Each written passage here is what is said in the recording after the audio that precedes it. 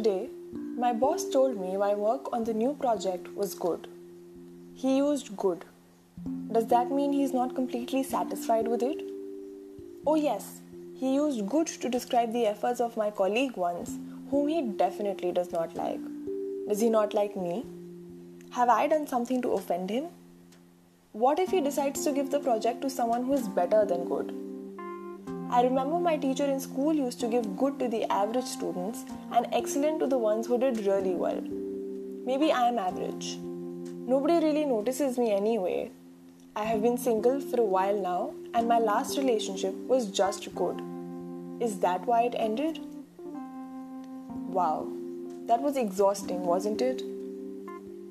Hi, my name is Meher Lungani and I'm a practicing counseling psychologist, a clinical hypnotherapist and a therapeutic movement facilitator. I have joined hands with Epinomy Consulting to bring to you this podcast about overthinking and how to overcome it. Overthinking, according to Dr. Jeffrey Huttman, is the process of constantly analyzing and anguishing over one's thoughts.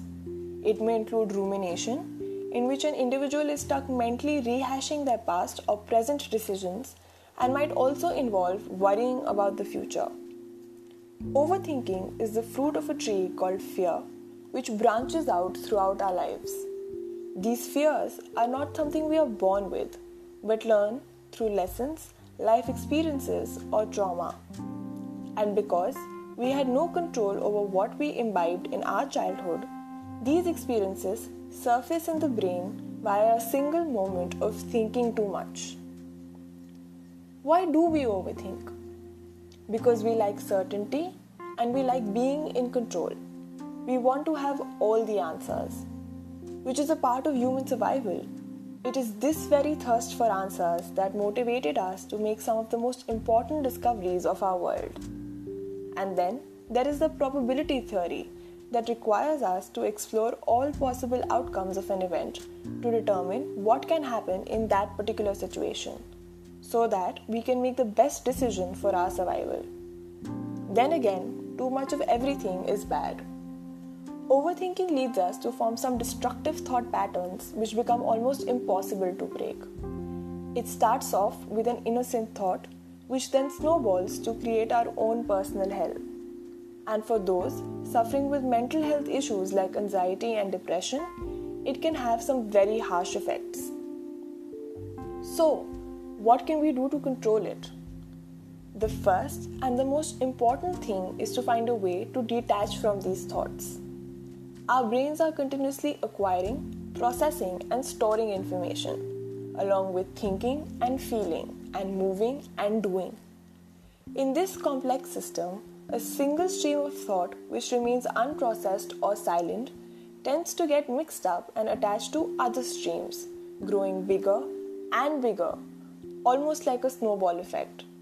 And before you know it, your mind is screaming at you, telling you that the reason your relationships end is because your boss said your work was good.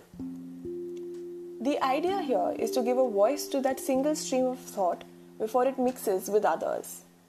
Thinking out loud or journaling are both effective methods of nipping a potentially harmful thought in the bud. Hearing yourself or reading your thoughts creates enough space in your mind to choose how you would want to process them. For those of you who are not comfortable writing, using the expressive arts like painting, drawing, dancing are great alternatives. Use that single stream of thought as a prompt to create something new. Another way is to focus on problem solving, which involves thinking about the solution rather than dwelling on the problem. For example, instead of thinking I am stuck in my career, tell yourself I want a job where I feel more engaged. Here, you have vocalized the solution rather than the problem. Creating a practice of self-reflection as opposed to overthinking can be another way. Self-reflection or introspection is purposeful. It has the intent of learning something new about yourself or gaining a fresh perspective about the situation. Overthinking, on the other hand, makes you dwell on all the things you cannot control and makes you feel bad about yourself. It does not create any new insight, just makes you go round in circles. Practicing mindfulness has proven to be the most effective tool against overthinking. Mindfulness is about paying attention to the present moment, acknowledging what you feel and why you feel it. If a thought threatens to send you into a negative spiral, becoming more present to the intricacy of the thought, its origin and meaning can prevent the spiral altogether. For many, scheduling a time to worry has proven beneficial. Taking about 30 minutes or so in a day to just worry about all the things that can go wrong, every possible way you can screw up, and letting it out of your system can make you feel lighter. It also has the added advantage of helping you prepare for the worst. Replacing a thought or changing the channel, as it is called, can help you avoid the process of overthinking altogether. If I ask you not to think about a yellow car, the first thing you will do is think about a yellow car. So not thinking does not work. What you can do is think about a pink elephant instead, which automatically removes all thoughts of a yellow car from your head. When you find yourself questioning the connotation of good, like in the example I shared in the beginning, take control of the situation by giving it the meaning that has a positive effect on you rather than a negative one. For instance, good is a form of appreciation and validation for the work I have done, and I choose to let it motivate me to continue to do better. This is known as cognitive restructuring. Analysis paralysis is very real. But like all habits, changing destructive thought patterns, however much challenging it may seem, is possible. With practice, you can train your brain to perceive things differently and reduce the stress of overthinking. I understand how daunting it can be to finally voice your thoughts. Therapy can create a safe space which is confidential and non-judgmental for you to take these thoughts outside of you and look at them from a third-person perspective. Then you can control what you do with them instead of them controlling you. If overthinking is affecting your mental health as well as your capacity to act, please reach out to a mental health professional.